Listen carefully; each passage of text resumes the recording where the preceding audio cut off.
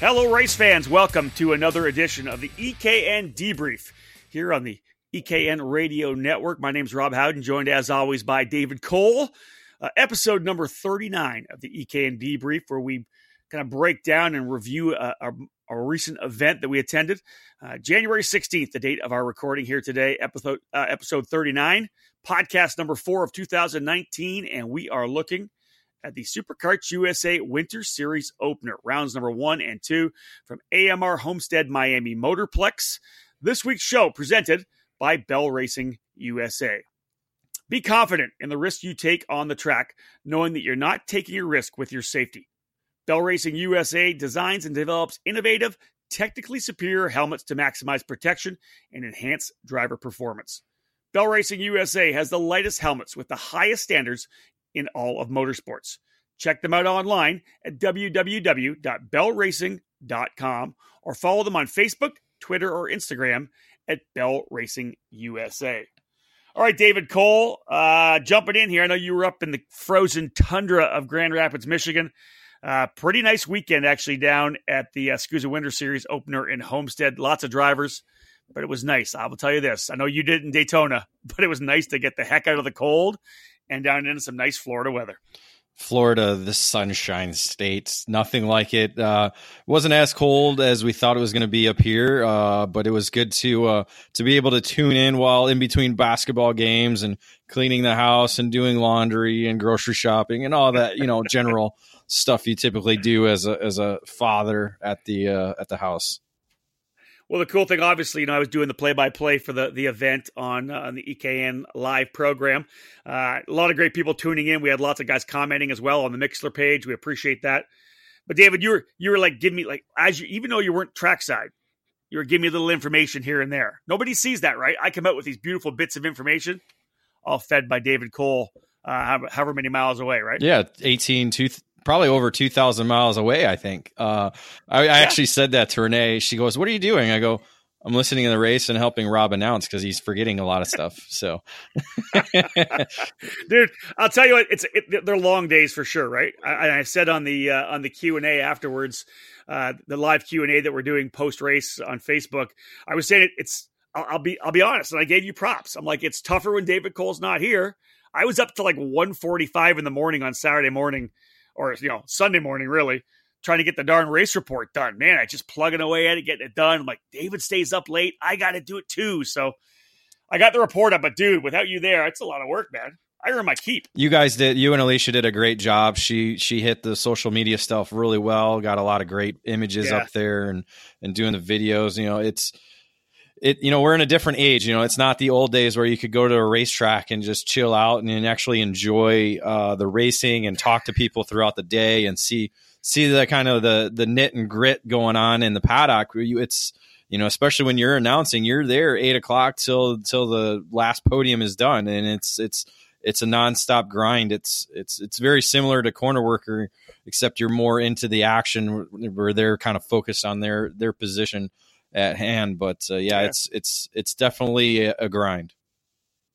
That's a great point. It was we went live at like 8:45 both Saturday and Sunday morning.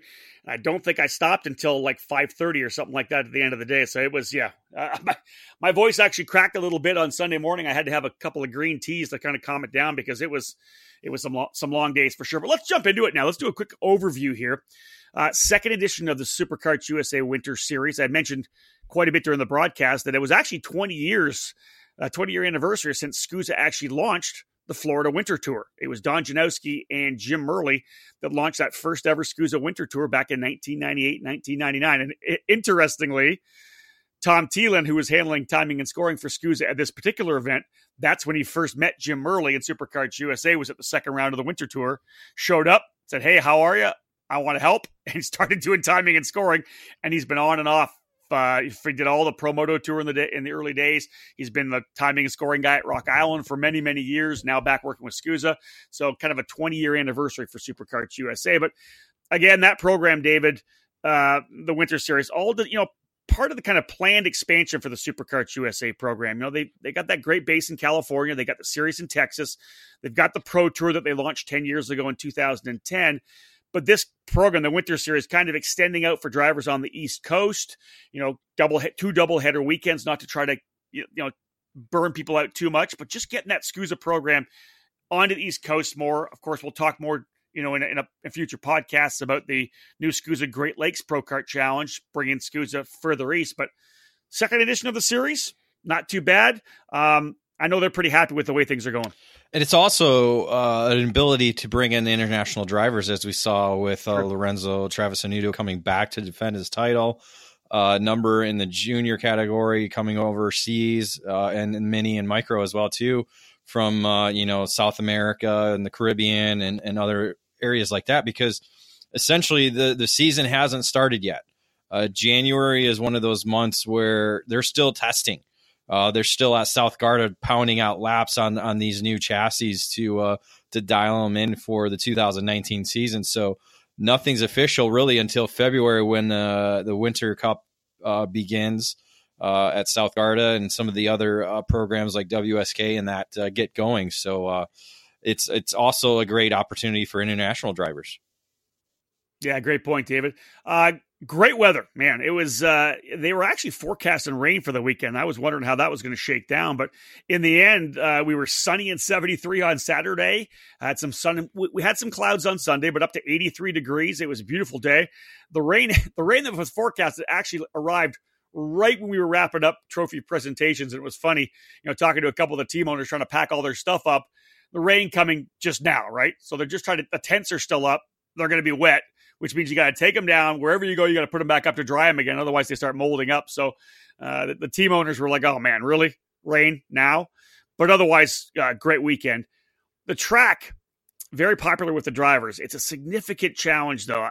A few drivers got roughed up because you do have to get aggressive with the curbs at the track. 12 turns, many of them, 90-degree corners, very, very quick. Couple of cool hairpins. That inner loop, the double apex right-hander, turns 7 and 8. I love the track. I raced it back in 2001, 2002. I just love the flow of it. But Dave, most drivers really dig in being able to run that particular track. It's aggressive on the drivers themselves. I think we saw at least 4 or 5 drivers retire from the weekend because of rim injuries. So it was really aggressive, because you look at it and you're like, it's 90-degree and 180-degree. How hard can this be? So again, you've driven it. I haven't, so I'm not quite sure, how extreme it is. You watch the onboards, you're like, it seems to be a simple track, but like you said, you kind of have to be aggressive, because if you're not aggressive, you're going to get passed. I will say this: when I ran it back in 2000 and whatever it was, there wasn't any curbing. It was a basic parking lot race. It was barriers and tires kind of on the inside. There wasn't the curbing to pound. You weren't jumping over top of anything. So again, bang on, guys, especially at this level, they're pushing hard. If you can pound a curb and jump over a curb to get your lap times better, that's what you're doing. You may not be doing it in a club race, but man, on an event at the level of the Winter Series for SuperKarts USA, you're pounding them hard. Looking at numbers, up overall in entries, 213 entries last year in 2018, up 18 entries, but essentially that can just be attributed to the new K100 junior class, which came in right at 18 entries. 231 overall entries. Interesting, up and down. Micro, the same at 19 entries last year and this year. Mini Swift, down 16. 47 drivers last year, 31 this year, but X30 Junior was up 11. They went from 43 to 54. And, a lot of drivers moving up. A lot of those top mini drivers moving up. X30 Senior, again, 40 last year, 54 this year. X30 Master up 3 from 18 to 21. Pro Shifter down 1 from 13 to 12. But, again, the shifter program really not that strong in terms of SCUSA racing on the East Coast, hence the addition of the Great Lakes Pro Kart Challenge. I expect we'll see that number pound up a little bit. But again, big thing was probably the debut of the new IAME SSE engine as well. Brand new engine. So really, not too bad for SCUSA having the same amount. Master Shifter down 5. They only had 6 drivers in Master. The 206 stuff for Briggs just not near as strong as it was last year. The seniors down 11. They had 14 seniors last year, only 5 this particular weekend, but it was great racing anyways. Masters, exactly the same thing, 206 Masters, 8 last year, 8 this year. KA100, Dave, 18 in the junior class, and that's a pretty solid number, and it was exciting. I was surprised by just 3, though, in KA100 senior, considering the success of the Super Nationals. I don't know. I didn't really get a chance to talk to a lot of people yet. I want to get on the phone and ask, but probably, David, I'm sure you can comment on this.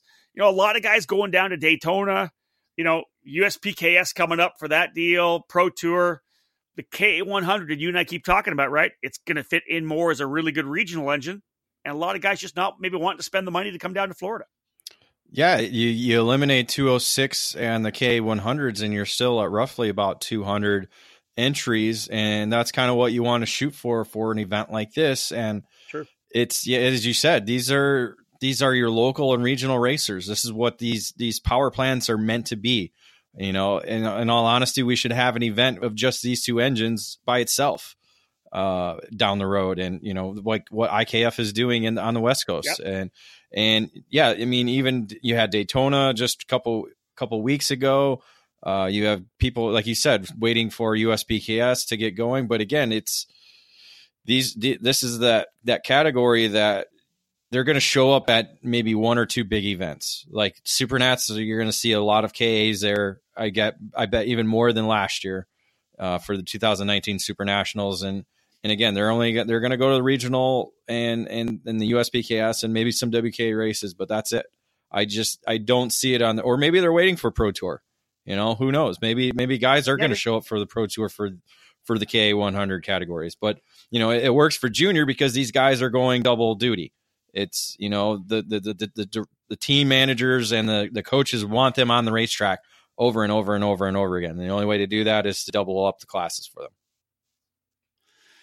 Indeed, I think the KA100 program is going to be interesting to watch. We'll see how it kind of all balances out. Of course, made a big debut last year at the Supernats. It's being run into other programs like the Manufacturers Cup, like the United States Pro Kart Series. We'll see how it levels out for SuperKarts USA, and we'll see if we get more guys maybe potentially down for the next race. We head back to Homestead to go reverse direction in February. Folks, we're underway. Rob Howden alongside David Cole, episode number 39 of the EKN Debrief here on the EKN Radio Network, January 16. We're talking SuperKarts USA Winter Series opener. Stick with us. When we get back, I'll give you a little insight into the paddock. Hello, karting fans. This is IndyCar driver Zach Veach, and you're locked into the EKN Radio Network. The Kart Republic has arrived in the USA, and it's taking the world by storm. Kart Sport North America is North America's exclusive importer and distributor for Dino Chiesa's Kart Republic chassis. Kart Republic has been racking up numerous national and international titles across all classes in its inaugural year of competition, including this year's CIK FIA World Championship. The team has arrive and drive seats and support spots available for the SCUSA Winter Series, USPKS, and WK Manufacturers Cup competitions, so call us today to reserve your own winning Kart Republic. Located in Mooresville, North Carolina, on-site at GoPro Motorplex, Kart Sport also offers driver training and coaching programs, kart service and storage, and full retail sales with the top brands in the sport available in their 6,000 square foot retail space as well as their online store. Kart Sport North America, top quality products, winning brands, and professional driver development services. Give us a call today at 855-527-8776 or visit us online at kartsportna.com.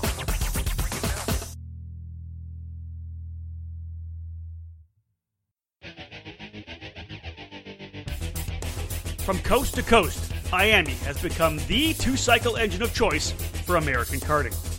Starting with the air-cooled 60cc Swift engine for micro and mini drivers, and moving through the incredible X30 power plant for junior, senior, and masters, Miami is providing much-needed stability for the sport.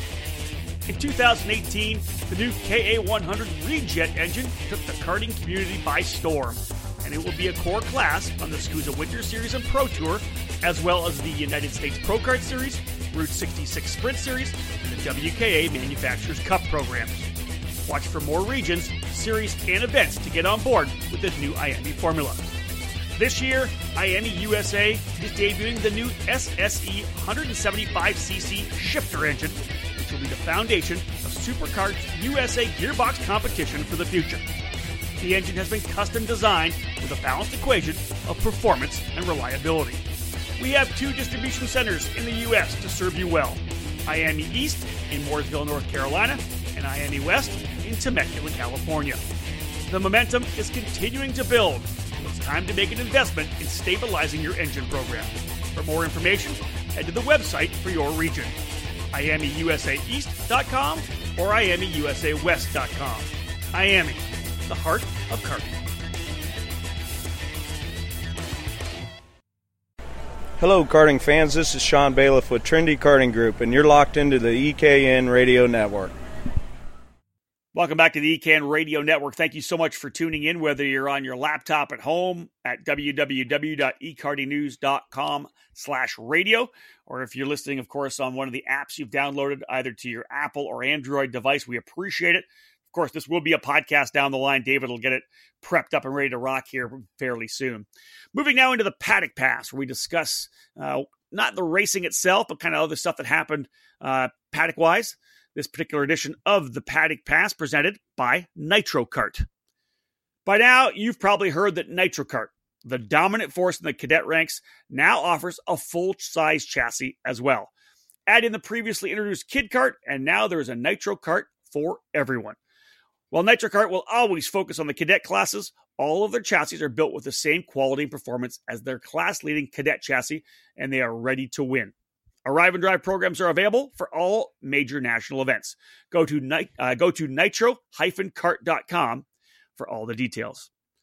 All right, David, first and foremost, baby, IAME SSE 175cc shifter hit the ground running. It's a beast, baby. Like I'm telling you, that's why I'm talking to the guys who are like, wow, Rob, this thing is a rock star to drive. It's going to be tough. The input from some of these guys, it's a fun kart to drive, fun engine to drive, but dude, there's lots of bottom end. We got to get on. I did. I drove one. I didn't know. Oh, that's right. Yeah. You did. That's right. But again, I haven't driven a shifter in 10 years, so it's very hard to judge what I can do. But it's fast. That's one thing. I mean, obviously, when the engine size increases, you're going to get a little bit more speed, but like you said, it's more of the grunt. It's the getting out of the corner, just the way the gear ratio and obviously the 50 more cc's that the SSE engine brings to compared to the Honda, and you're talking over a half second quicker than what the Honda was last year at Homestead. So it's a beast to handle, and obviously you have to be on top of your game in order to handle it. And those guys that have been in shifter kart racing were this weekend in Homestead. But yeah, it's going to be interesting to see how this plays out throughout the season, going to other different racetracks as well too. Agreed. That's going to be a telltale sign, right? This track, kind of a point and shoot kind of racetrack with the 90s and the 180s. Anyways, excuse me, long awaited arrival of the engine after a year and a half of development. Top 3 from last year in S1, all there, all 3 of the national number plates there to race. AJ Myers, Kyle Wick, and Billy Musgrave. Add in a couple of the top dogs from S2 last year in Max Hewitt and Matt Pesch. It was pretty cool to see it get out there. The bottom line was it needed to get racing. Finally got it out there. It's going to be the big dog on the Pro Tour as well in Pro and Master Shifter. I think you're going to see more guys jumping on board as the engine hits. More and more guys are going to come and play. It's the biggest, most powerful, fastest shifter kart engine that we have now in North American karting. So it'll be interesting to see how it continues to develop, to see which drivers sign on. But they did make their debut. Another debut, obviously, Dave, huge, was Ryan Norbert, his first SuperKarts USA start for the Rawlson Performance Group after signing just after Christmas. The guy was the pace setter coming out of the gate, swept all but one session, led all but one lap on the weekend. And Dave, in talking to Mike Rawlson, he is super pumped with the immediate impact that Ryan had on the team. And, as a team owner, you see the drivers that run for other teams. You know them maybe from talking to them a little bit, but you really I don't think know the driver that well. Mike he just said, man, Rob, when he got under our tent, the impact he made with my staff, with my other drivers, just his approach to the program, just a class act, salt of the earth kind of guy. And I'll tell you, Mike was just laughing. He was giggling the whole time. He was just so pleased with the way Ryan integrated into RPG. That's true. You never really know how people are until you really work alongside them. I mean, it's different to be going out and having some beers at the bar compared to working 8, 9, 10 hours under the tent together. So definitely you see different personalities stand out. And, as you know well from your hot seat interview with Norberg, he's a very personable person. He's very well put together as far as intellectually and behind the wheel, knowing what he needs to do, and it's really great to see, and it's hard to see that PSL let him go. After hearing the rave reviews from Rolison about Norberg, so it kind of makes you wonder, like, why would this situation happen? But for Norberg, he's moving forward, and it seems to be a winning move for him so far. Yeah, it's got the national #1 plate on the Cosmic for Rolison Performance Group and made it look very, very good down at Homestead. He was just the dominant driver. Like I said, led all but one lap, and we'll talk more about that when we get into the race report.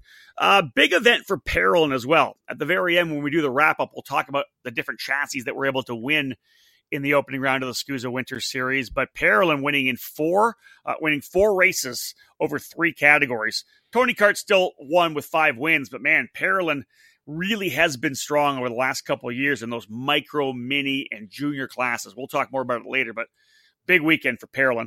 Also for Croc Promotion. We looked last year when AJ Myers joined up with Mad Old Nut Racing and on the Croc Promotion chassis, made his debut in Lancaster, get a feel for it.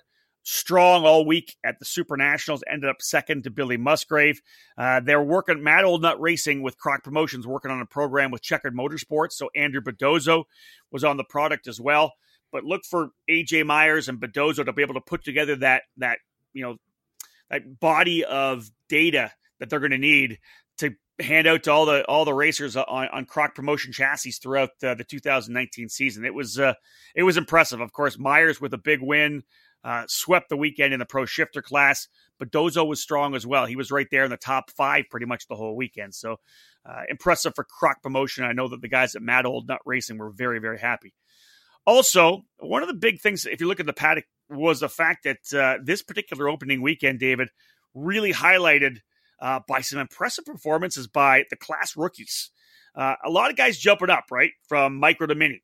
From mini to junior to senior, looking at kids like Caleb Gaffera comes out of micro into mini. He was leading races. There's a good possibility he was going to win one of them, but some contact took him out. A couple of podiums for Gaffera. Then you get Arias Dukmedjian and Patrick Woods Toth in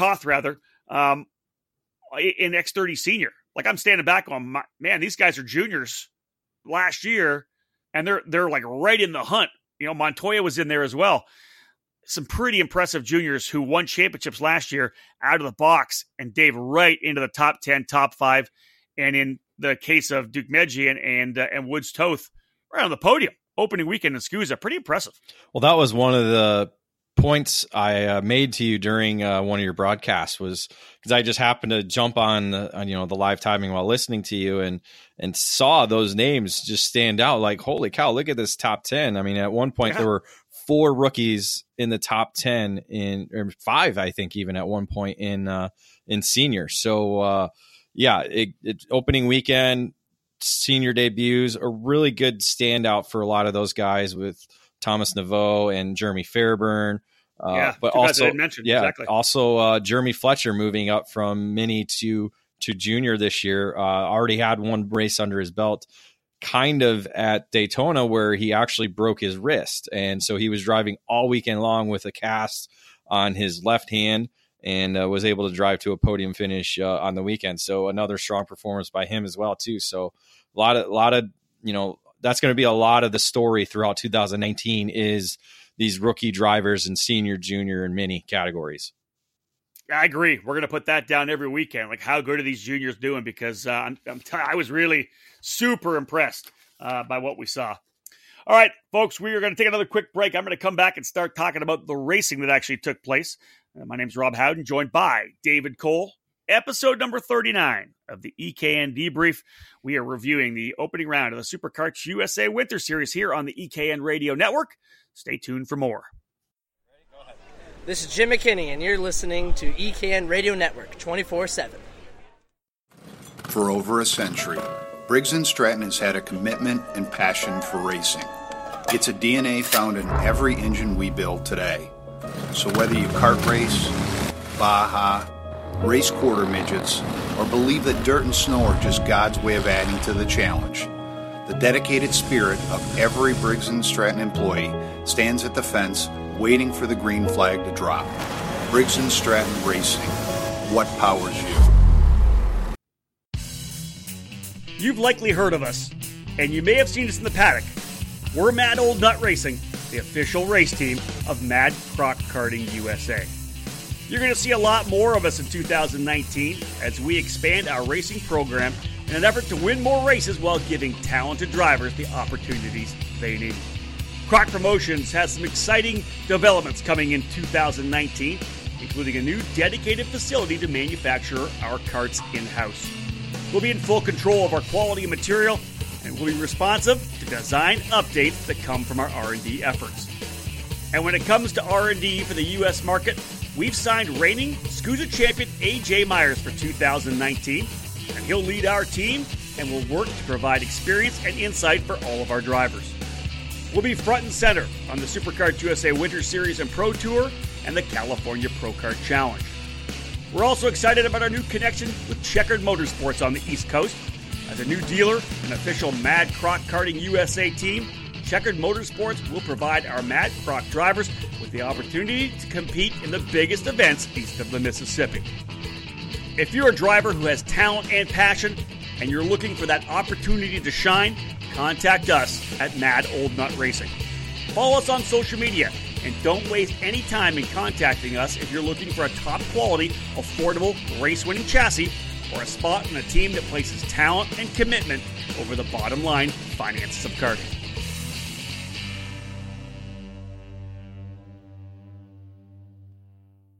Hello, karting fans. This is JH Motorsports, and you're locked into EKN Radio Network. Welcome back to the EKN Debrief on last week's SuperKarts USA Winter Series opener at AMR Homestead Miami Motorplex, round number 1 and 2 of the series. Let's now jump into the race report and start talking about some of the competition. This race report presented by the Trinity Karting Group. Trinity Karting Group is your first step on the ladder to racing success. Based at the Motorsport Country Club of Cincinnati, they literally have a track in their backyard and a controlled environment to develop your skills. Trinity Karting Group flattens out the steep learning curve with a professional staff that will put you on the right path. The focus is driver development, and they compete at the local, regional, and national levels. They have new and used packages available, and they are your Midwest source for Tony Karts and OTK parts, as well as IAME engines. Visit them at teamtkg.com or call 513-421-4463. So, David, let's jump in quickly to X30 Senior. You know, we talked about already how good Ryan Norberg was. Bottom line, dominated the class all weekend long. Scored both pole positions, both pre-final wins. The only blip was the fact that Lorenzo Travisnuto, the world champion, was able to challenge on Saturday during the main event, slowly reeling in Norberg. Final lap, Ryan kind of tried to defend it in turn number 4, the first of the 2 back-to-back hairpins. By doing that, he sacrifices the exit speed. We're talking about a world champion. Travisnuto got alongside of him, did the over-under coming out of turn 4, was on the outside for turn number 5, and actually pulled almost clear coming into the braking zone. Norberg had to go deep to defend. Of course, Lorenzo just crossed him up, took the lead. But here's the one thing. Travisnuto with the win, Norberg second, but on social media, and I talked to Lorenzo afterwards, actually the next day, he called it, and his dad even came on to our Q&A at the end, he called it the toughest race of his life. That's a pretty stout comment about Norberg, but again, and you pointed out, I think you sent me the text, I'd already talked about it, but it was the U.S. champion, national number 1 plate holder, versus the world champion. Doesn't get much better than that. No, it doesn't. Not for us here in the United States, not at all. No. You know, and again, it's not something you see every day or every year, even to that fact. So, yeah, to see them go head to head, first race out of out of this on the new season is pretty outstanding. And yeah, as you said, it's definitely mad respect to from Travis Anuto to Norberg, saying that was one of his toughest races of his life. So again, Norberg had it, and just it was a game of chess, and this hand, Travis Anuto won it. Yeah, and him chasing him down was what I thought was awesome. He was just honestly was just chipping away. It was just, not even a tenth, half a tenth, a couple thousandths. It was just he just never gave up over the 25 laps and just slowly whittled it away. I wasn't sure if he was going to get there or not. Kind of arrived on the scene with about 2 to go, sized him up, figure out where he was going to do it. And Ryan just went on the defensive, ran that defensive line, positioned himself on the inside of the track, and it just didn't quite work. Arias Dukmedjian in third, well worth some discussion. Here's a kid that won the X30 junior category last year, running with Greg Bell and Leading Edge Motorsports in the Praga. Out of the box as a senior, not intimidated at all, David. Just comfortable. As you'll hear later on here, back-to-back third-place finishes, 2 podiums as a rookie. We talked in the paddock pass about how good the rookies are. Dukmedjian could probably step up and win a race here this year. You think about him with a full season of racing, this kid could challenge for a race win. It's just super impressive. Yeah, he's going to be one to watch. Obviously, it helps that he knows the Homestead facility. So obviously when you move up to the next category, having a lot of practice time at that track and having a lot of a race experience there, it's going to be challenging, I think, for a lot of these rookies going to places, say Miller Motorsports Park or Utah Motorsports Complex or whatever they call it now. And then also and then Cal Speed for Winter Nationals as well. So, this is going to be a really interesting year to see, okay, are these rookies going to stand out at places they've either never been to or have only been to once or twice, maybe, if that. So, but again, kudos to him for grabbing a podium in his debut. Agreed. Olin Galley on the CRG and Patrick Woods-Toth on the RPG Cosmic completing the top 5 on Saturday. On Sunday, Norberg came back, and obviously, losing that race on Saturday, he was motivated. He came back, dominated all 3 sessions, pole, pre-final, essentially, I don't say walked away to the main event win because he had his teammate Patrick Woods-Toth right behind him. Woods-Toth, so stellar in his national debut as a senior. Another guy coming up from the junior category, finishes second to make it a Rawlson Performance Group 1-2. Dukmedjian back again. Man, actually passed Travis Anuto in the main to be able to finish third. Travis Anuto was 4th on the Kart Republic for Kart Sport North America. Olin Galley back in again for CRG top 5, this time in the 5th position. Just really good racing in X30 Senior. Kind of a stark contrast to last year. It was a bit of a disaster last year. They drove in the second final last year. They drove on top of each other. It was a wreck fest. Kudos to Superkarts USA for starting to dial things in.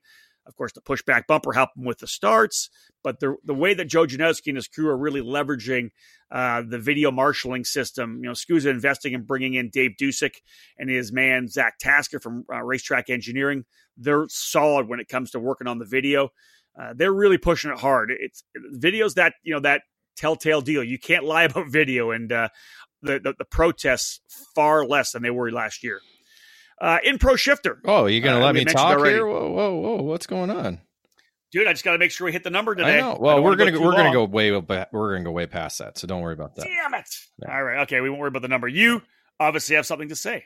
Well, I was going to say, I was just going to mention something that I noticed. I was going to say 4 different chassis after every brands class, in the I'll give you a top 5 chance. both days. That's very true. It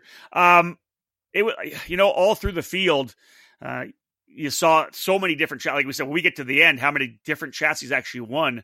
But yeah, you're right. Look, guys that were up front, Cosmic, CRG, Praga, and Kart Republic, all in the hunt. There was a lot of guys looking very, very good out of their tents. And that's the level playing field we have in this X30 program, is it not? It is, and that's what's great about it. It's more now driver and chassis combination. How are you going to make it work? Because essentially these engines are all pretty much on point with one another. So again, you still have to have it working 100%, but still it more boils down to how the driver reacts to the chassis and how the chassis reacts to the track conditions. Yeah, I agreed. And things changed from Saturday to Sunday. As I said, probably about 10 degrees warmer on track on Sunday. And again, that pushed the pressure on the teams to hit those tire pressures correctly, get the kart to rotate. All in all, like as you said, some good diversity in the chassis. And yes, David, after each class, I'll let you comment. Does that sound better? That's better. Thanks. AJ Myers, as I alluded to before, David so rudely interrupted me. Pro shifter dominance aboard the Croc Promotion for Mad Old Nut Racing and Croc Promotion USA. David, kind of the flip-flop from Supernats. It was Billy Musgrave up front in Vegas and Myers chasing him all weekend long. This time it was Musgrave, just every session chased him. And he was just that click slower, a tenth or two, maybe a little more by the end of the race. Myers had the Croc Promotion chassis nailed. Musgrave, though, was on it too with the Aluminos. Just that, that flip-flop. They're good buddies, but that's got to hurt. Musgrave was probably just itching not to be able to challenge at all because Myers, he led every lap all weekend long. Myers was on point. There's no doubt about it. The results show that. And yeah, Musgrave has his homework for him. He's going to have to go back to California, over the next couple of weeks, try and figure out, okay, where is it that I'm losing this half of a hundredth of a tenth, that close per lap. So as you said, 0.2 separated them on Saturday alone at the start finish line. So, he's there. It's just finding that more consistency. And I think that's what you're going to, like you said, it flip-flopped from Vegas, Musgrave was that guy. He was nailing it every lap. And Myers was just that little bit off there. He could not do anything with Musgrave. And I think that's probably what we're going to see in Cal Speed when you're looking ahead to the Winter Nationals, because again, Myers, home track, Homestead, Musgrave, home track, Cal Speed. So Cal Speed. Yeah, it's going to be pretty interesting. I was going to bring that up because, Musgrave's got that in the back pocket, right? Oh, for sure. Yeah, Myers, you got me here at Homestead. You got me on your home track. Whoopity-doo. Come on out to Fontana for Winter Nationals. That Musgrave's he's never had a home track advantage at any facility he's ever gone to on the Pro Tour, right? Never. First time. Yep. First time. Let's go to third place. Obviously, both Saturday and Sunday, Myers Musgrave 1-2. It was actually the same third place finisher, David, all weekend long as well. Matias Ramirez in his return to PSL karting and back on the Burrell Art chassis was on point. Just didn't quite have enough to hang with the two, number 1 and number 3 plate holders. But a great run for Matias Ramirez, third both days. Andrew Bodozo and Max Hewitt on the Croc Promotion and on the CRG, respectively. Hewitt, the S2 driver, jumping up to Pro, capped the top 5 on Saturday. Kyle Wick was battling in the national number 2 CRG. It was a little off as well, but he was right there in the top 5, like 5th or 6th for most of the weekend. Was able to get the 4th. Actually, on Sunday, was able to get by both Taylor Greenfield and Andrew Bodozo, able to get himself into the 4th position.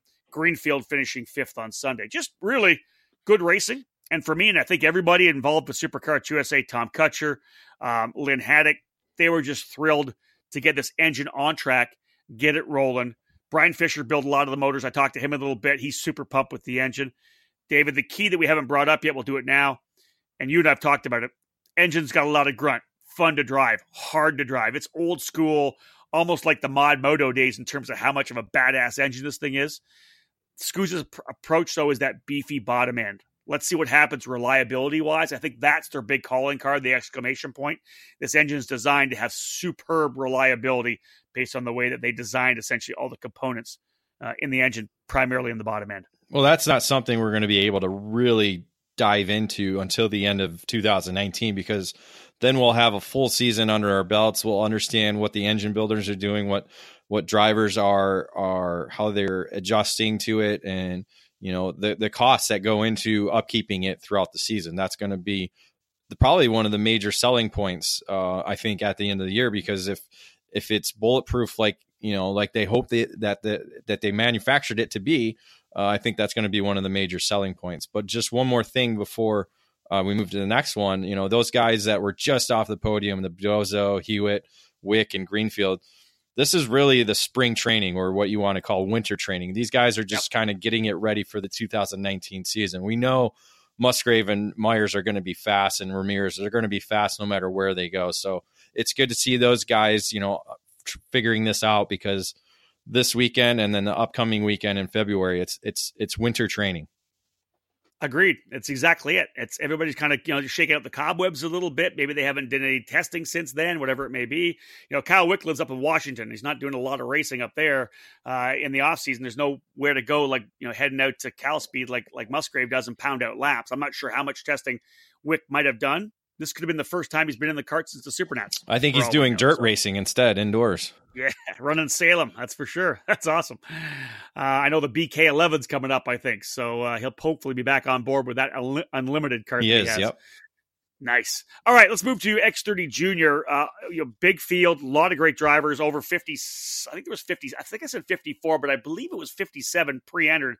Maybe only 54 actually hitting the track. But man, such good drivers. And what I'll preface this with, David, we see this all the time. I don't care if it's in karting or part of the road to Indy that I do. When a driver gets that first win, there's that confidence boost, right? I see it on the podium when they're coming up to get the trophy. And there's that momentum that comes. It's like taking the monkey off the back, opening the floodgates. This particular weekend was the breakout for Luke Lang, running with Speed Concepts, racing with the Speeds. His first ever national event win, qualified third, finished second in his pre-final. They split the pre-finals, 15 drivers straight into the mains, the remainder coming through the last chance qualifier. Lang and Diego Conteca, David, who was the pole sitter for race one on Saturday, they battled all race long, but it was Lang who kind of stepped up, broke out that his emergence, able to score the win. You can just see, in talking to Luke after the podium, Dave, he was jacked, and you just knew that the floodgates are going to open up for this young kid. He was impressive. Yeah, that's what, again, spring, this is the winter training. This is where you're starting to build that momentum for the season. And Luke working with both Chris Wesson and Louis Pagano, throughout the last year and at Homestead. Turn that fucking phone off. My fault. Yeah. So, it's a big win for Luke. And again, like I was saying earlier, international drivers, you got Diego there in second, and then your Polish driver there sitting in fourth.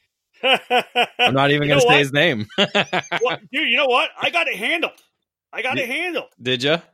Yeah, it's Timo Kuharczyk. There you go. I got it. There it is. Now, I had trouble with Mateus Orjuela all weekend long. I was saying Orjula.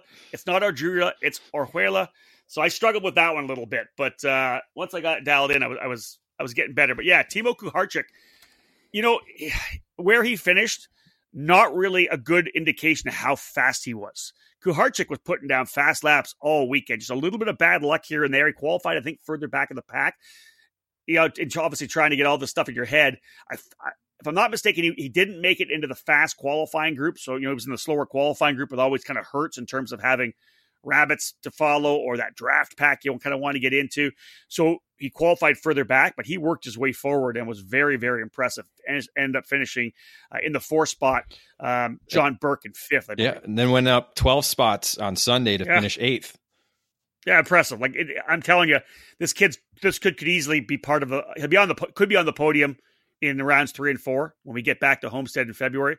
I think he can win as well. He'll be one of those guys that gets that breakthrough win because Kuharczyk was super fast. On Sunday, it was Speed Concepts racing up front again. And we talk about the momentum, right? Lang was right back at it again. He had the confidence from the win. He and his teammate Justin Arsenault in the main event flat pulled away. Now, out of the get-go, John Burke able to go to the point from the very beginning. I looked up at one point and there was a corner worker kind of pushing away a pipe in the mid part of the racetrack. You're wondering who it was. It was Burke. The guy's leading the race, zero luck. Burke just doesn't get good luck. Almost as bad as Matt Clark. That's the guy that gets the worst luck I've ever seen. But loses the pipe while he's leading, has to retire. That kind of just opened the door, and it was Lang and Arsenault who just pulled away. They obviously settled in, a couple of teammates, smart, pulled away, made it a 2-driver battle, and in the end, Arsenault able to get by. He gets the victory for his first win, so Arsenault opens the floodgates as well. But all in all, just a great weekend for the Speeds with Speed Concept Racing. They win both races. They go 1-2 on Sunday with Lang finishing second to Arsenault. And as you had mentioned, Jeremy Fletcher coming up from Mini. Great run for him, David, to get up to third spot on Sunday. Yeah, again, racing with that broken wrist. Obviously was at the doctors right after Daytona. and got that casted up and fitted to be able to race there at Homestead. And again, Brandon Tyner, another up, hard charger, moving up 12 spots. As you said, Timo up 12 spots. Dylan Christie up to 12th, 16 spots. So a lot of guys that just had trouble in the pre-finals and gained experience of getting through the field. I think that's one of the big things as you make the transition to junior, or just being in big fields like this with 50 some drivers, is being able to get through the field when you have trouble. Agreed. We got to mention Luca Mars as well. Fast lap on Sunday in the main event, finished 4th. Mars was right in the hunt all weekend long. And you mentioned Brandon Tyner. He, get a good chance to watch Brandon last year at the Texas Pro Kart Challenge and how he kind of developed his skill set, man. And again, getting coached up nicely. Again, a great run for him, as I said, up through the field, ends up 5th on Sunday. Great run for Brandon Tyner. Can I move into Master Shifter, David? Do you got any more insight? You good? You're good. Okay, I just want to make sure. We talked about Pro Shifter. Let's go Master Shifter. Jordan Musser, of course, with Dave Pauly from 3G Kart Racing, pitting under the PSL tent on the Burrell. Jordan didn't really have any competition. None of the big dogs from Master came over. He essentially just walked away from it. Brett Harrelson ended up being the runner-up on Saturday. Luke Bola was 3rd. On Sunday, Bola improved up to 2nd running the Aluminos. And Dan Monteiro, the Canadian for Rawlson Performance Group, ended up finishing in the 3rd spot. I think we only had 5 drivers in the field. Victor Jimenez wasn't able to race on Saturday, but was back on Sunday. Very, very quick, but he had to retire early. Otherwise, Jordan Musser getting some seat time on that new engine, and he's ready to go. He wants to go Pro Tour racing, and he's hoping that they get some good turnouts from drivers in the Masters category. Yeah, it was more of a rust shaking for him. As he said, he hadn't been in the kart since Vegas, so a good weekend to shake the rust off. And as you said, prepare for 2019. And again, he's already had time in the 175, but now it's in race mode. He did some regional racing with it and some testing with it, but now it's okay. Now I need to get that 4th title. That's what he's thinking. And with the combined race group, he had a chance to race with a couple of the drivers in the Pro Shifter class as well. He was able to catch up to them and get a couple of good races in. So he was pushed pretty hard. We'll see what happens with the next race and to see if we get any other Masters drivers coming out to run that new IAME 175cc. Let's cap off this particular segment of our race report, again brought to you by Trinity Karting Group, with X30 Master. Up front, David, pretty much 3 drivers were the guys to watch: Rodrigo Piquet, Renato David, and Scott Roberts. David came out of the box, Super Nationals winner. He came out of the box strong, but in the end, Rodrigo Piquet was kind of the driver to beat. He was able to chase down David on the Saturday main event and slip by. David finished 2nd, Scott Roberts in 3rd, Pedro Cabrera and Luis Schiavo rounding out the top 5. On Sunday, the same top 3. Piquet, though, getting a little aggressive. Scott Roberts led early, and coming through turn number 12, final corner on the racetrack, 90-degree left-hander at the end of the long straightaway. Roberts gets rolled in, and Piquet kind of got aggressive to kind of try to make a move, thought about it, got to the back of Roberts, and it kind of got him.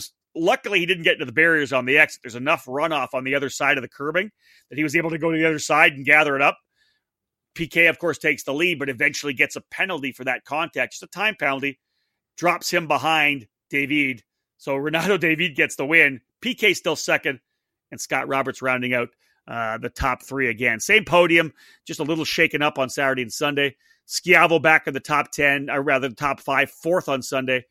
Miguel Mir, the Texas Pro Kart Challenge X30 Master Champion, rounding out the top 5. All in all, David, a really good group of X30 Masters. The same guys up front, but there was great racing further back in the pack as well.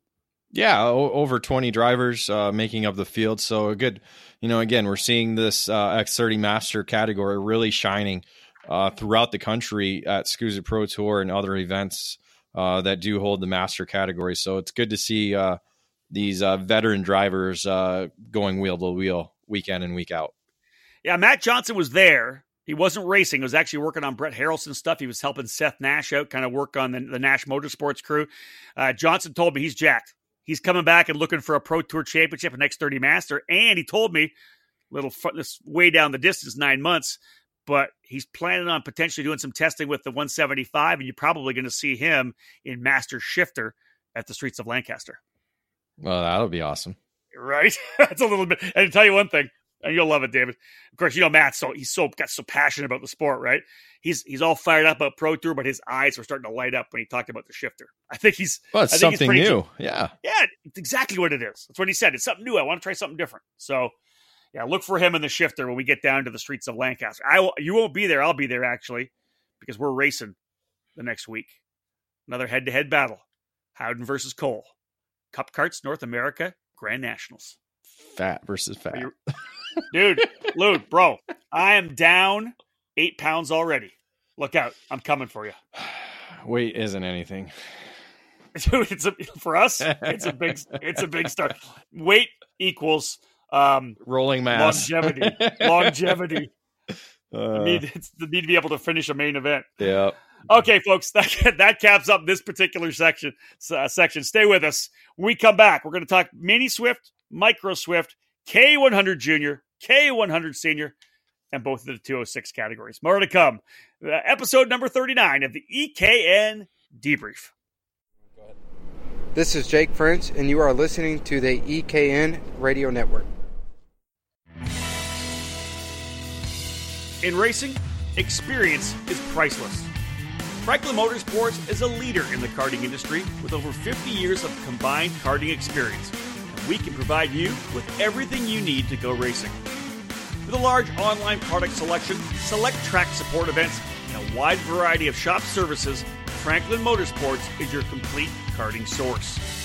Check out our online store at franklinkart.com, where all of our products are just a mouse click away and we ship daily. We're constantly adding new products to our online store, so keep checking back. We specialize in IAME engines, tilt seats, and of course, our championship-winning Merlin chassis. In our online store, you'll find molecule cleaning products, minus 273 racing gloves, Micron gauges and components, and both MG and Bridgestone tires. If you're ready to take your racing to the next level, come and join us at Team FMS. We've been supplying racers with start-to-finish support at race events for many years, from providing a helping hand on a weekday test outing or at a club event, to full arrive and drive packages at the highest level of karting competition. For 2019, we'll be attending the SuperKarts USA Winter Series, WK Manufacturers Cup, United States Pro Kart Series, and the Route 66 Kart Racing Series. And we'd love to have you under our tent at Merlin Nation. For all things karting, visit franklinkart.com. With over 35 years of manufacturing experience, Precision Karting Technologies is the leader in American-made components. We produce high-quality products, led by our full line of chromoly and mild steel axles. Metric or imperial, standard or custom, we have what you need. Collars, keys, bearings, we're the source for axle components in the USA. We're not just axles either. At PKT, we can manufacture motor mounts, hubs, brake rotors, and even GoPro mounts. We're also the choice for axle and chassis straightening. We've designed a dedicated table for the sole purpose of straightening and laser aligning your chassis. If needed, we have the capability to cut, replace, and weld portions of your chassis as well. Big crash bent your frame? Send it to us. Broke a spindle yoke off in a wreck? We can replace it. You don't need to toss that expensive frame in the trash bin. We can fix it. We can repair and straighten chassis, and we CNC machine the finest karting products in the country. With over 70 dealers throughout the US and Canada, it's easy to choose PKT. Family owned and operated, proudly made in the USA. PKT. What's in your cart? I'm Jake Craig, and you're listening to the EKN Radio Network. Welcome back to the EKN Debrief here on the EKN Radio Network, episode number 39, podcast number 4 of the 2019 season. We appreciate you, those of you who have downloaded the EKN Radio Network app to your mobile device. Thank you. We love it. Do us a favor. Go if you're on iTunes or Google Play, leave us a comment, please. Get on there, give us a review, give us a rating. We need that stuff to kind of get it rolling within iTunes. So it takes hardly any time.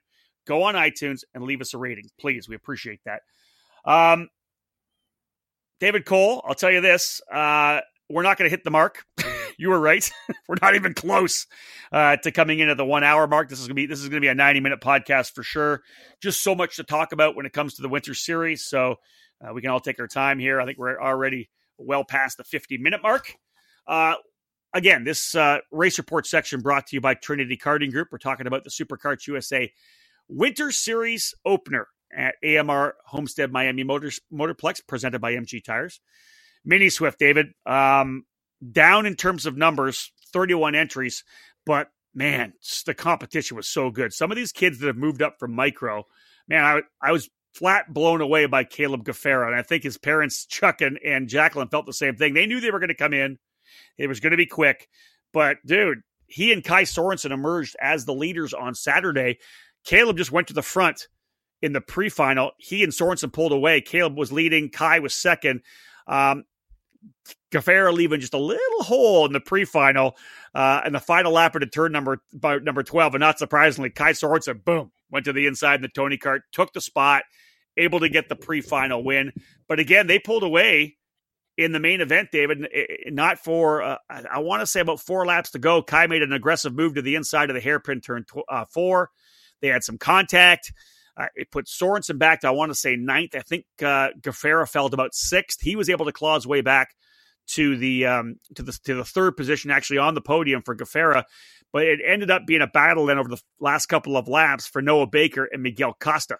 They kind of inherited this lead that, Sorensen and Gaffera did what you're supposed to do, right? They pulled away, battled amongst themselves, just a little over aggression from Sorensen.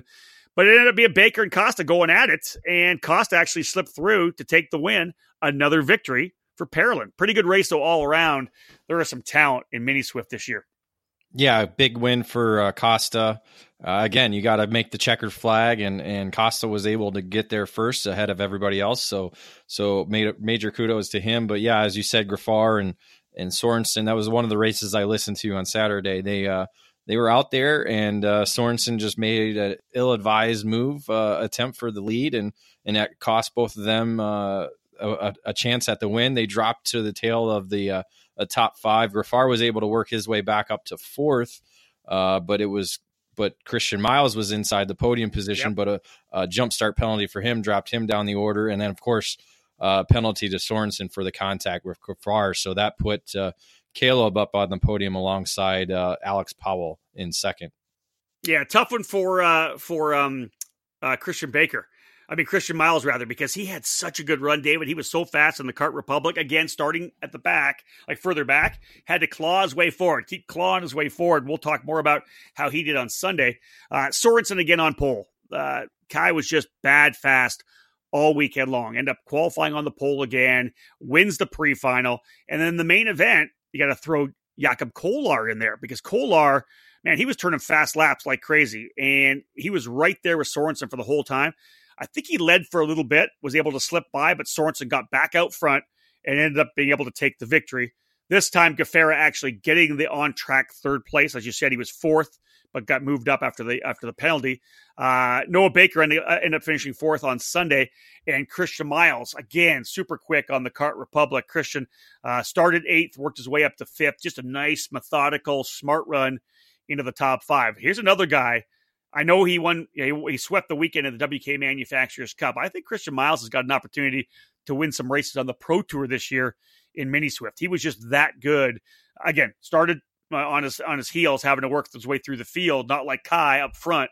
But I think Christian Miles has got what it takes to win some races this year. Well, he wouldn't have been driver of the month for December if he wasn't. That's right. You saw him at WKA. Did you see was there any noticeable difference in terms of the confidence he brought into the program? I know that obviously those wins helped him when he got the Homestead. Well, it's his sophomore year in the mini category, so that helps. He has a confidence. He's in the racetrack every day that he can when it's not snowing at Quincy there and TNT Raceway. So he's in the kart every single day. So confidence is there. It's just Daytona was the point where he was just so fast in qualifying. In the pre-final, he was able to get away from the field both days, and even in the same thing in the finals, never relinquishing the top spot. So when you're out front, makes things a lot easier. Yeah, you can ask Kai Sorensen that too. Qualifying on pole made it easy for Kai to be in the hunt. Let's move to Micro Swift now. The youngest drivers on the program. Again, 19 in the paddock. Good field of drivers in Micro Swift. Mateus Orjuela. Got to get that right. Mateus Orjuela and Beckham Yassir really were the two drivers, David, all weekend long. They had the most speed. They were able to pull away. Orjuela actually able to get away from Yassir on Saturday. Yassir was with him in the draft, but eventually kind of dropped the draft and then just didn't have the pace to stay with Orjuela. So Orjuela takes the win. Flip it around on Sunday, and Yassir just turned things up. He actually took control, was able to run away with Luis Umana in the main event on Sunday, and then stretched away by himself. And so Beckham Yassir able to get that race win. On Saturday was Enzo Vidamontian, who completed the podium in third. Umana and Carson Walters were fourth and fifth. On Sunday, Orjuela just didn't have it for Yassir. He ends up taking third, final position on the podium. Walters again up in the top 5 and fourth, and Salim Hanna up into the fifth spot. You and I love watching Micro Swift, David, because you can just see the amount they develop from, January to the Super Nats in November over that 11-month stretch is just remarkable. They've got great racecraft as it is, but David, you and I get to see that development watching every one of their sessions all year long to see how good they get by the end of the season. It's that's the micro category. I mean, you have a wide range of talent in the fields. You have some that are just experienced. Right? That's what I mean. Sorry. Some that are just now starting their first ever micro race, and some that have been in it for 2 or 3 years. That's something we saw last year. And again, that's something we're going to see this year. And this year we're going to see a lot of new names at the front, because last year's top racers like Garcia and Gafara and Mayer have all graduated to Mini. So this year is going to be a lot of new names that we haven't been able to really say. Yeah, I did mention that as I'm going through the play-by-play throughout the weekend. I'm like, man, I don't think I've talked about these guys yet. It's all brand new names. So it'll be interesting to see when we get out to the Pro Tour, the Winter Nationals at Cal Speed. We'll see how many drivers show up and which drivers come to play. And we're definitely going to see some new drivers getting race wins in Micro Swift in 2019. Supercarts USA adding the Miami KA100 category to the Super Nats with some great numbers. They have it as well on the Winter Series. They're going to run it on the Pro Tour as well. You and I, David, kind of have a feeling that maybe that's not the right program for KA100, but I understand why SCUSA's adding it. They want to have that other program. I think we both think it's more of a club and regional program, but the bottom line is some pretty good numbers in terms of the junior class, 18 at the Winter Series, and it was all about Mateo Rubio Luengo. Bottom line, scores the win on Saturday, absolutely flat dominates. On Sunday, drops the chain in the pre-final and goes to the back. He battles all the way from the tail of the field and ends up winning the main event. Dylan Christie and Bryson Morris joining him on the podium on Saturday. Santiago Biaggi and Ryan Liu capped the top 5. On Sunday, it was Kiffin Simpson that finished second as, again, Rubio Luengo walked away. Christie was third, Morris fourth, and William Cox, actually, David, coming up to 5th place after essentially following Mateo Rubio Luengo up from the 18th position. They were locked in the back, and they just kind of worked their way forward. William Cox ends up P5. Pretty good run for him as well. So Luengo had to come from 14th on the grid, huh? Yeah. And he was just, again, how much do we mention this? You can, when you're coming through the field and you're that much faster, because he was just that much quicker than everybody, he didn't get bogged up in any of the groups. Like if he got to somebody, he went on the attack immediately and passed. He didn't get settled into the group and start running their pace and have trouble. As soon as he got there, David, every hairpin, boom, he was on the inside. Boom, he was on the inside. He made the passes every time. And it's good to knowing with the pushback bumper that he wasn't using it as a chrome horn and knocking people out of the way. It was, good, clean passes that he had. Now, he had Phil Pignataro on the wrenches, and the funny thing, not a lot of guys actually did double duty in KA100 and X30 Junior. Mateo was one of them, and I talked to Phil on Friday. He's like, we're going to wear this kid out. His arms are going to be jello when it's all said and done. In the end, David, arms not jello. He was actually beat up. He ran the X30 Junior race as well on Sunday and Saturday, but on Sunday, second last race of the day, he ends up trying to make a move on the inside of someone in turn number 5, and the driver, didn't see him, or he just came right across and kind of got, right into the side of him. Mateo up and over, flipped it, and had the cart on top of him. It's probably slid for 40 feet. And, right on his shoulder, right on his helmet, ripped the suit. So he was beat up pretty bad, but okay. 3 wins and a big flip. Overall, one of those hot and cold weekends for Mateo Rubio Luengo. He's fine. Phil Pignataro said, kid's a toughie, but it was a pretty hard hit when he flipped in turn 4. 2 wins. 5, rather. 2 wins and a flip. 2 wins. There you go. 2 wins. Yeah, 2 wins. Pardon me. My apologies. But anyways, very strong in the KA100 class. David, what are your thoughts on KA100 Junior being on the Pro Tour, something like this, or on the Winter Series? Again, I'm not for it. Supernauts is a one-off. Sure, it can be the runoffs for the KA100 categories. I love that idea, and the numbers supported that. It's kind of like, unless I got 20 guys knocking on my door to run this category, I just don't see it, because again, you look at the KA100 category with 2 drivers on Saturday and 3 on Sunday because one decided to move over. It's almost like, I would love to have seen that. Okay, we're going to cap X30 at 44. The rest of you go race KA100. We have it. But the problem is it's a completely different engine package. It's not like, these racers can drop $2,000 on a new engine package. And since the one class filled up, and it's almost like you have to do, I would much rather do it experience wise and say, nope, you're not ready for X30. Go race KA100. That's an interesting approach. That's an interesting approach. It's something more we can hash on in another podcast. Yeah, I think we'll talk more about that. We're going to have our first roundtable pretty soon, where we're going to bring a couple people in and talk about some of the topics, and KA100 and where this 100cc program fits in. Definitely, I think would be a good topic to hit.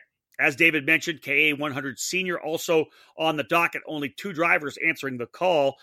Colton Ramsey and Brett Harrelson ran on Saturday. Of course, Colton, one of the top drivers in the sport, and easily one of the top drivers in 100cc.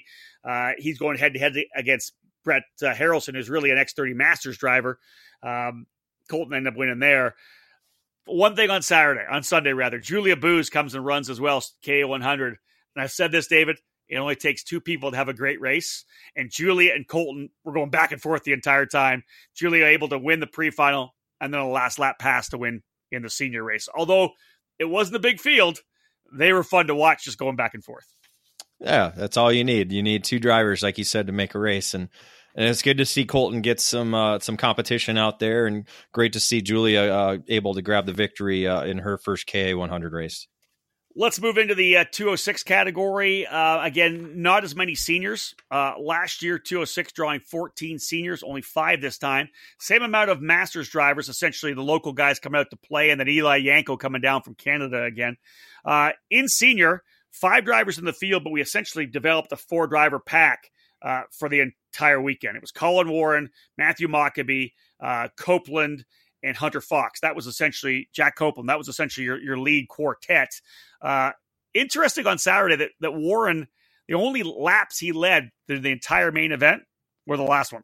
He was able to get by on the last lap to win. Mockabee led, Copeland led, Fox led, but in the end, Warren made that move at the last lap. He ends up winning 5. So that makes it 5 straight, David.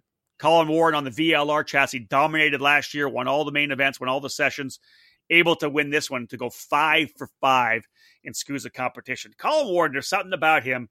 You've seen him race before. So calm, so smooth, so relaxed. He just knew where he wanted to be and took the win. I'm always super impressed by Colin, the way he approaches a race weekend. I was just more upset that the whole streak was broken up in qualifying, because again, last year he had every session, all 4 rounds, if I'm correct.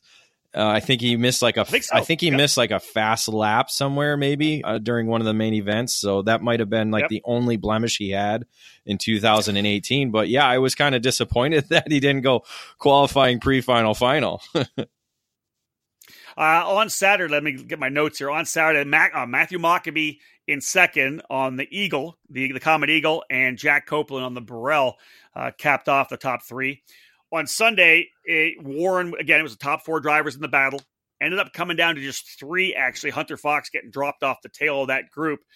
Warren, again, kind of worked his way around. Mockabee was up front. Copeland was up front. And in the end, Warren able to get to the lead. He had Mockabee right behind him coming down the straightaway, ends up getting the win on track, but SCUSA went to the video marshaling system, and in talking to Joe Janowski, I haven't seen the video myself, Warren ended up getting a penalty. I think it was a time penalty, 3-second time penalty. He got a penalty for blocking. He made a move, and in messaging with Colin afterwards, he did say, I made a move, maybe 3/4 of a cart width down to the inside of the racetrack, and I actually did move back a little bit to the right to set up for the corner. So he did admit it was potentially a light block. SCUSA went to the video. That's what they use it for. There's a camera pointing right down the straightaway, and he ended up getting docked. Mockabee would have got the win, but he was 2 wheels out at the start, jumped out of the staging lane before they went green. So it ended up being Copeland with the win.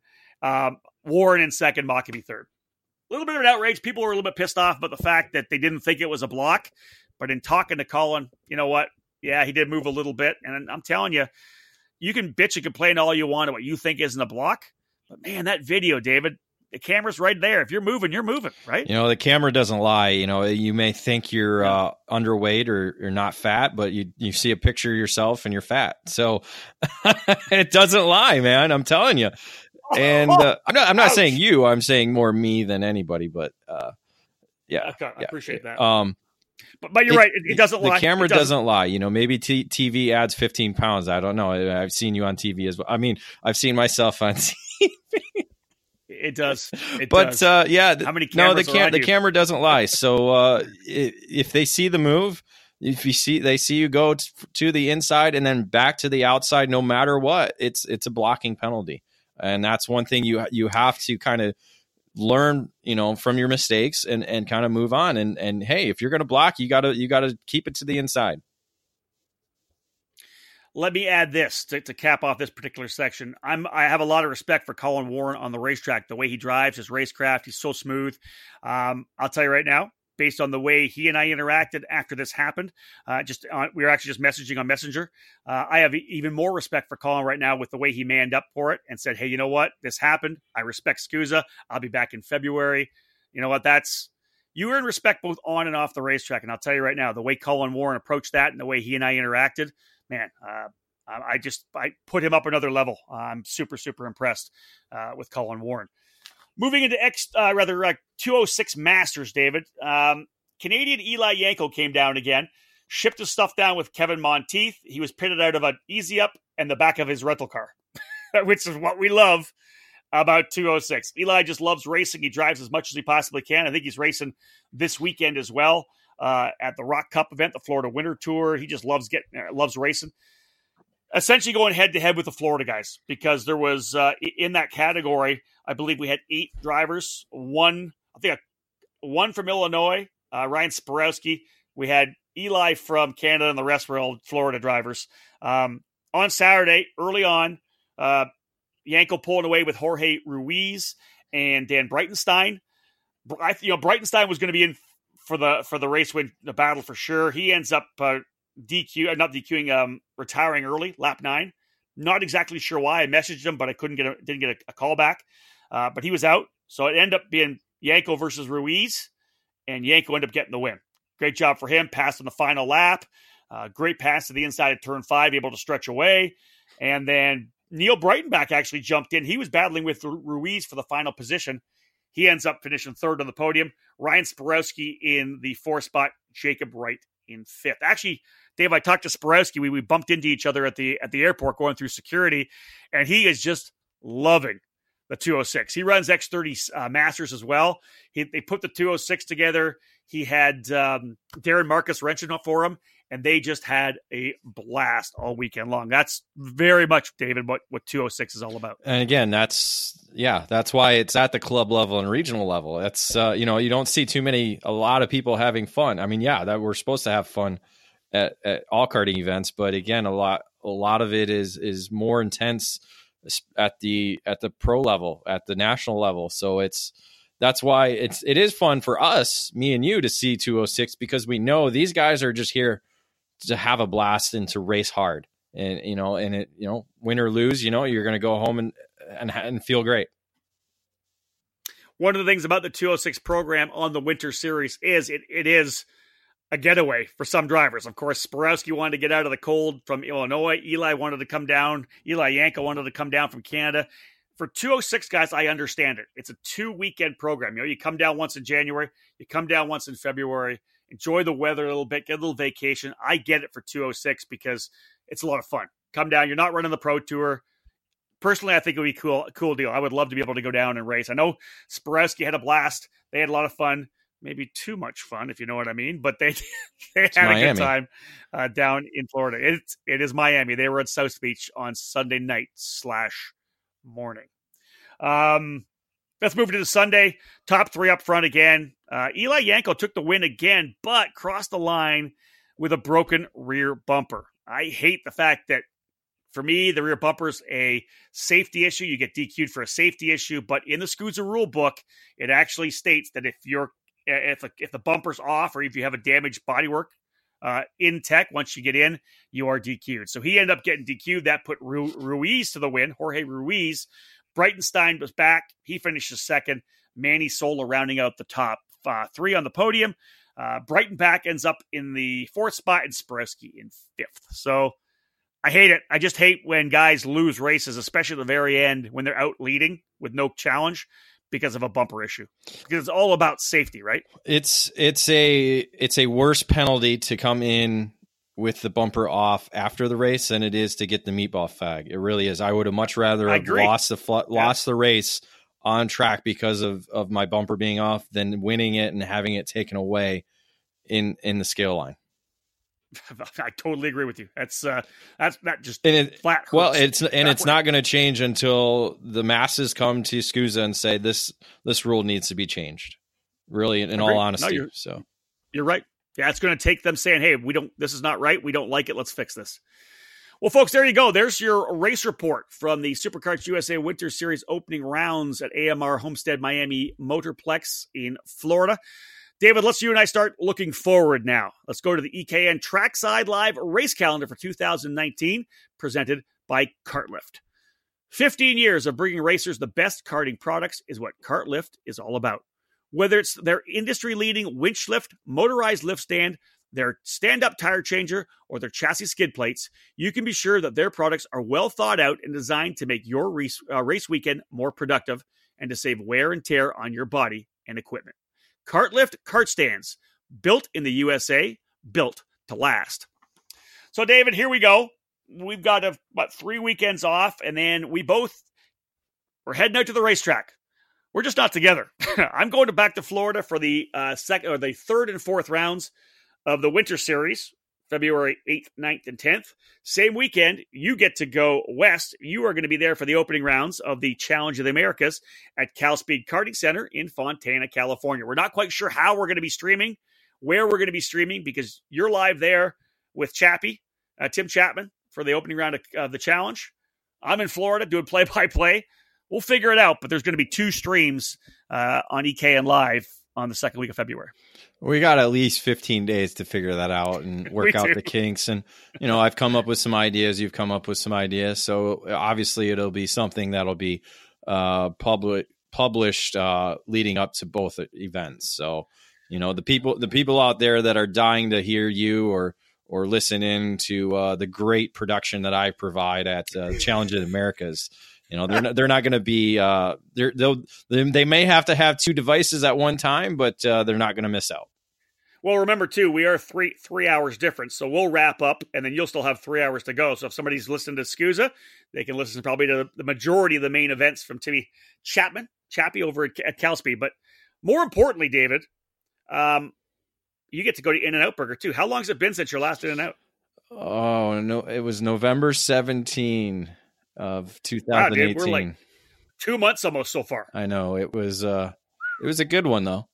And are you looking forward to it? Yeah, of course. I mean, who doesn't look forward to In-N-Out Burger? I mean, it's Texans. Yeah, well, don't even get me started on those people. Well, you know what, David? You're going to be in Cal Speed, getting a good feel for it there for Challenge of the Americas. We're back again with our EKN Trackside Live program, of course, presented by Cooper Tires again for this year. March 1st, 2nd, and 3rd, the 3rd running of the SuperKarts USA Pro Tour Winter Nationals. We go back to Cal Speed, the first time in the 10 years of the SCUSA Pro Tour, the race, a Pro Tour event, actually essentially in Southern California in the home of Superkarts USA. Cal Speed, we're heading back down. We are going to pack that place for the Winter Nationals. Another in-and-out opportunity, probably some good tacos. Pizza down there. Yeah, Lots. I found a place like New York pizza. We're going. I already connected with them on social. It's gonna be fun. Lots of different opportunities down there. But yeah, like you said, first Pro Tour race at Cal Speed.